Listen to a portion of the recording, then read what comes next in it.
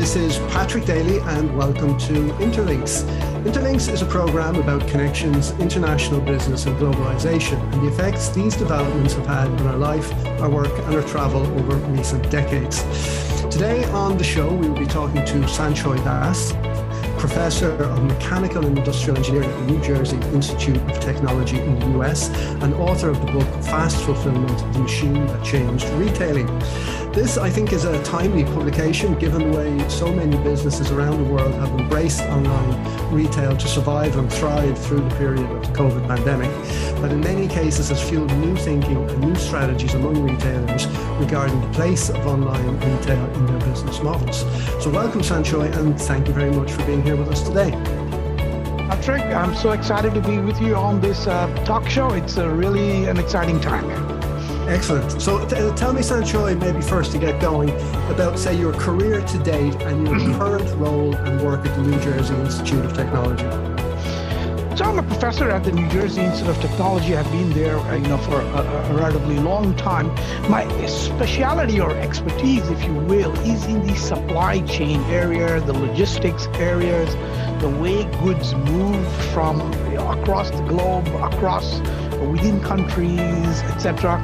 And those are what I have been teaching and researching for several years. And then a few years ago, I started this particular topic. And now I wrote the book, I've been teaching it in the class, making presentations. And obviously when the pandemic hit, this thing just took off like a rocket here. So it's really a timely piece, as you said.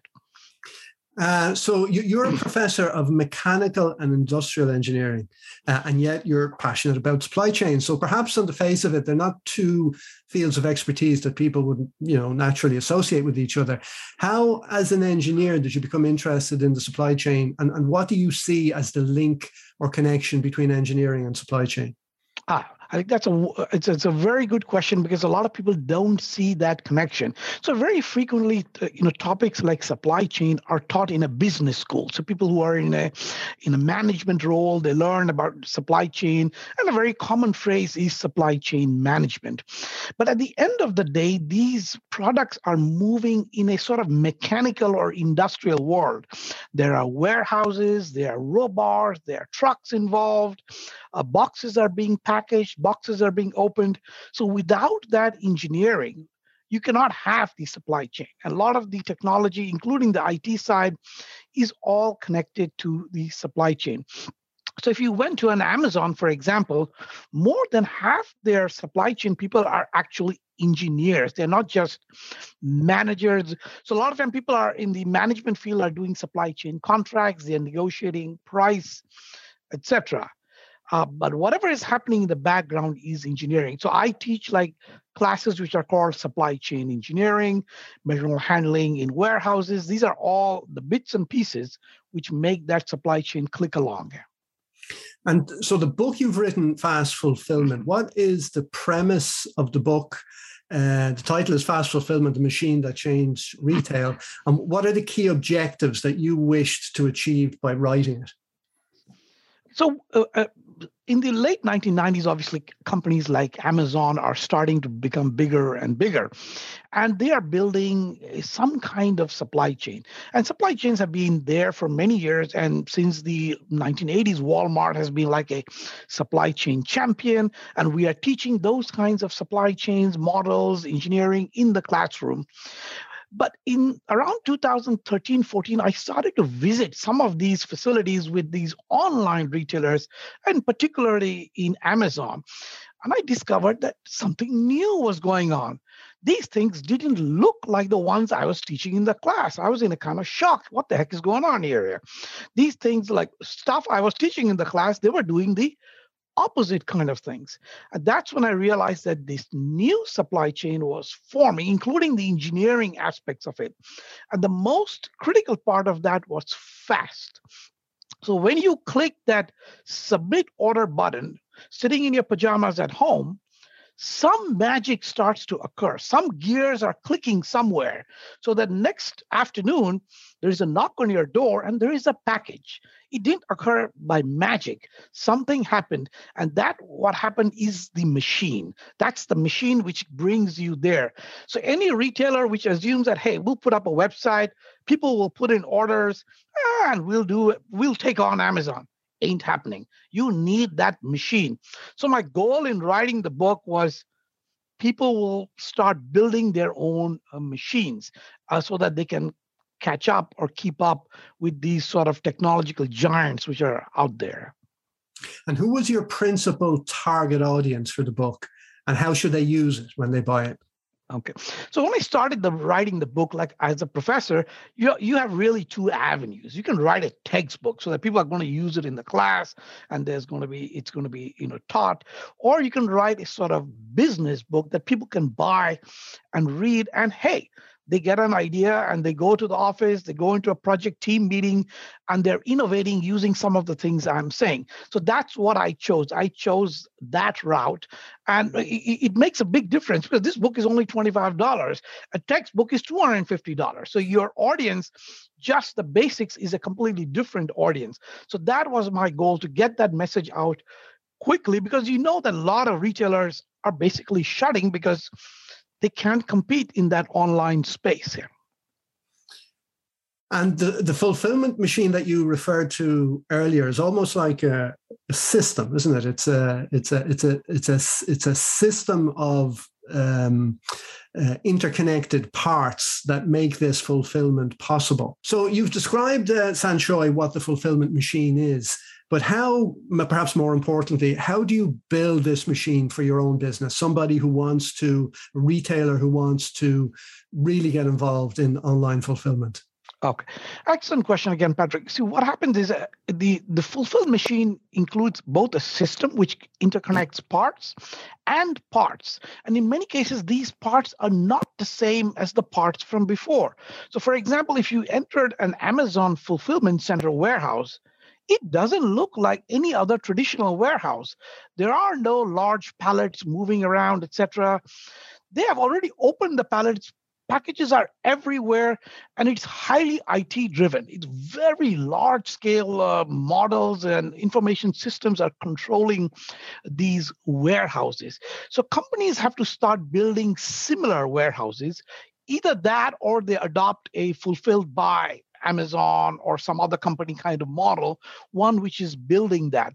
One of my fears is that a lot of retailers are adopting what I call a store fulfillment strategy. Whereas when they get an order, somebody in the store, instead of the customer, walks around, puts some stuff in a box, and then they ship it out. That is just not cost effective, and neither is it speed effective.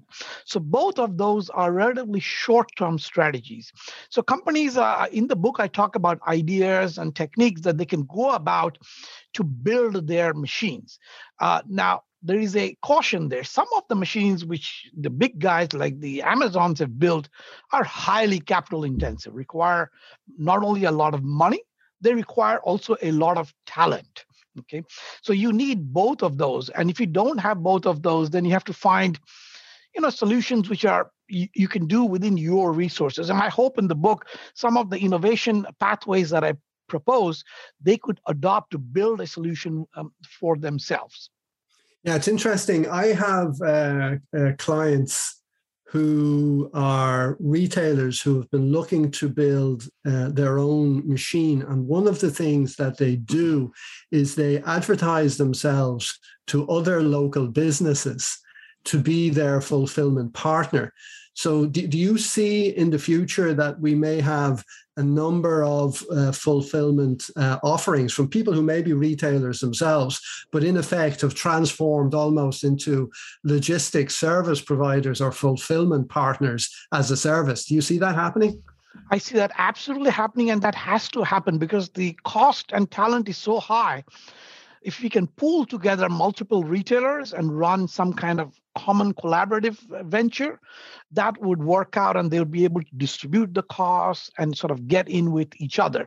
Because as I said, these machines, so you cannot just go to any traditional warehouse and make it into a fulfillment center. It has to be reconfigured. So now if I reconfigure, say, 100,000 facilities, and like you said, 2 or 3 other retailers said, okay, you set it up, we'll come in, we'll pay you some kind of subscription fee, and we'll take it. And to put that in perspective, right now, I think it is in 2018, more than 50% of the Amazon merchandise which is sold is actually just a service, a subscription service. That these are other companies who are piggybacking on the Amazon machine. And that threshold crossed in 2015, and that is 18. And that is the year that Jeff Bezos in the annual report highlighted that fact. It's interesting how people don't always realize what kind of a change online fulfillment means for their business operationally. I have been looking at the data for a client of mine who got heavily involved in online retailing during the pandemic. It saved them in a way, but the order profile is totally different. So whereby in the past they were picking orders to replenish Main Street shops. The orders were multi-line orders, and every line in the order had many items. Whereas now with online retail, every order is 1, maybe 2 lines, and every line has only 1, maybe 2 items. So therefore, the labor intensity of picking that kind of profile is totally different. Is that what you see as well? Absolutely. And that is what is causing the huge inefficiency in the traditional systems. The traditional systems are designed for bulk. I make a move in the warehouse, multiple items are picked up, and I'm aggregating the cost out. Now somebody orders 1 tube of toothpaste. And that's a problem. Now, I'm going to spend more money to pick that tube of toothpaste than it costs to deliver that toothpaste. So that is causing inefficiencies. That's why I keep saying the traditional warehouses, the traditional supply chains, they just can't make it in this new online world. We need new systems. So we're talking about automation, we're talking about automatic storage and retrieval, conveyor systems, pick by light systems, those types of things. Not only those type of systems, a lot of IT technology. I see. So when a person is going out to pick, that's where they do. So a lot of people don't know the history of AWS, which is the Amazon Web Services. So that division was created to make all those IT models for the fulfillment machine. They did such a great job that somebody at Amazon said, hey, let's start selling that too. So they started to sell those web services to other companies. But that is what I call the talent pool. You need that sophistication to pull it out. And that's why, coming back to what you very correctly said, if we had pools of retailers together, maybe they could be more competitive because they're pooling those sort of intellectual and capital resources. It's interesting. So how do you think the experience of the COVID pandemic over the last 2 years has affected the way businesses think about the online channel? Oh, so it's an excellent question. In the past, people just looked at it as an additional channel, some additional revenue. Now they realize that this is the channel. This is the main one. And if we are not on it, it's just going to be go away. So the physical stores are now supporting the online business, whereas in the past it was the other way around. So without an online plan, it would be very difficult unless you're some kind of very special store. It's going to go out. But even the very special store, the problem is now you're competing with a very special store 600 miles away.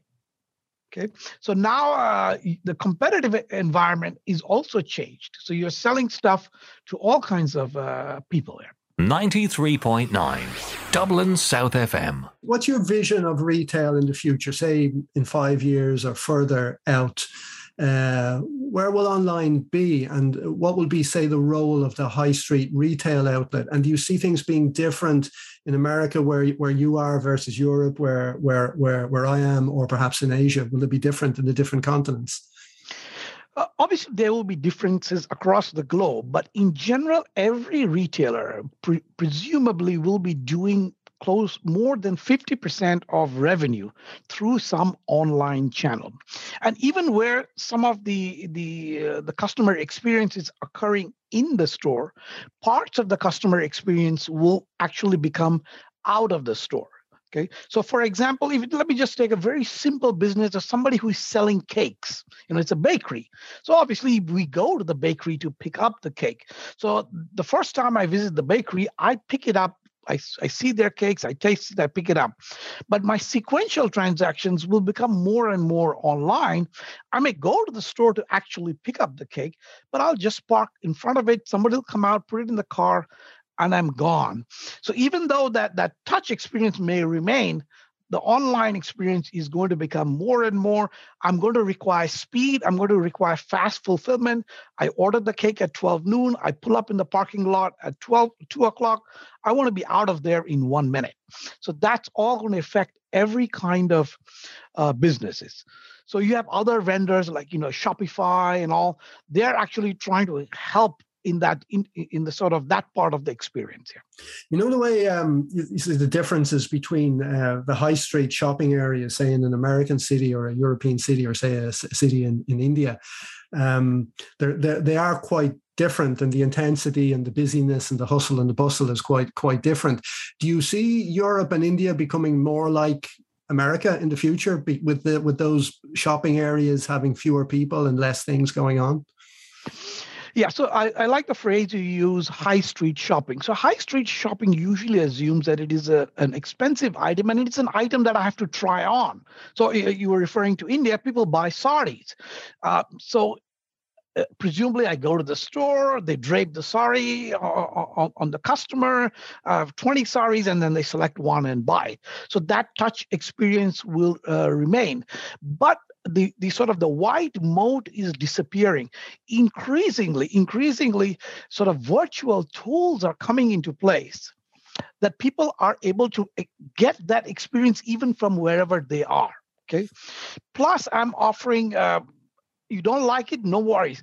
Ship it back, and I'll send you another one. Okay. So if you look at companies like Stitch Fix, etc., which ship packages of apparel to people, so they select the skirts and the blouses that people will wear. The people select 3-4 of them. They send the rest back. So you see, all of that is occurring. Those are all things that are going to sort of eat out the business of the high street stores. Okay. So at the end, they will remain, but the sort of the online experience is going to expand without doubt. Okay, interesting. So maybe we'll change gears a little bit. There's a question I always like to ask my interviewees about globalization. And this e-commerce, I think, or this explosion in e-commerce, I think, is one of the manifestations of globalization that we've seen. So we have infinite choice of high quality, affordable products available anywhere, anytime, at the click of a mouse, without even getting up off the couch. So in recent times, over the last 5 or 6 years, we've seen, for various reasons around the world, a kind of a pushback against globalization. We've seen natural disasters, we've seen human disasters like COVID that have challenged globalization and the efficient supply chains that it depends on. So, right now, I guess we're living through a supply chain crisis in many parts of the world, in the US, in the UK, in Europe, and so on. So in globalization in general, where do you think we are with the process of globalization? Is it stalled? Are we going backwards? Or maybe is it just a blip before resumption of business as usual, or a change in form? What's your take on it? So I think obviously globalization will be there, and how much further it will grow, probably we are reaching at some kind of capacity. So one of the interesting things about online retail fast fulfillment is globalization made it very difficult for local supply chains actually to survive. Okay, because they were competing with mass-produced stuff, which there was large economies of scale, products being shipped across the globe.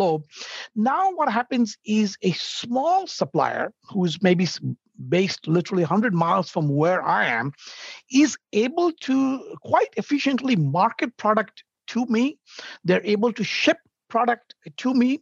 And so as a result, they are able to take on these sort of the global suppliers. So again, going back to the bakery example, a small baker is now able to compete better with a larger, more established sort of bakery chain.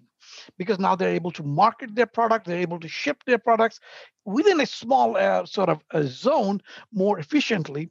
And then I guess people are also becoming socially conscious of local supply chains. They want to, help out the local economy. They're willing to pay maybe a few percentage points more to get that product. So we may see, and actually we are seeing a rebirth sort of in a lot of local supply chains.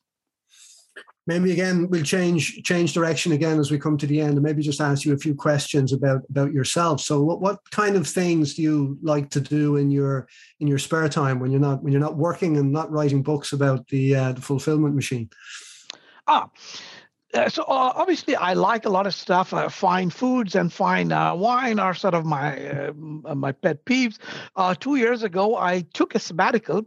I was in the Lombardy region, and I was researching actually artisanal supply chains. Okay, and it's a completely different thing. People who are making cheese and wine.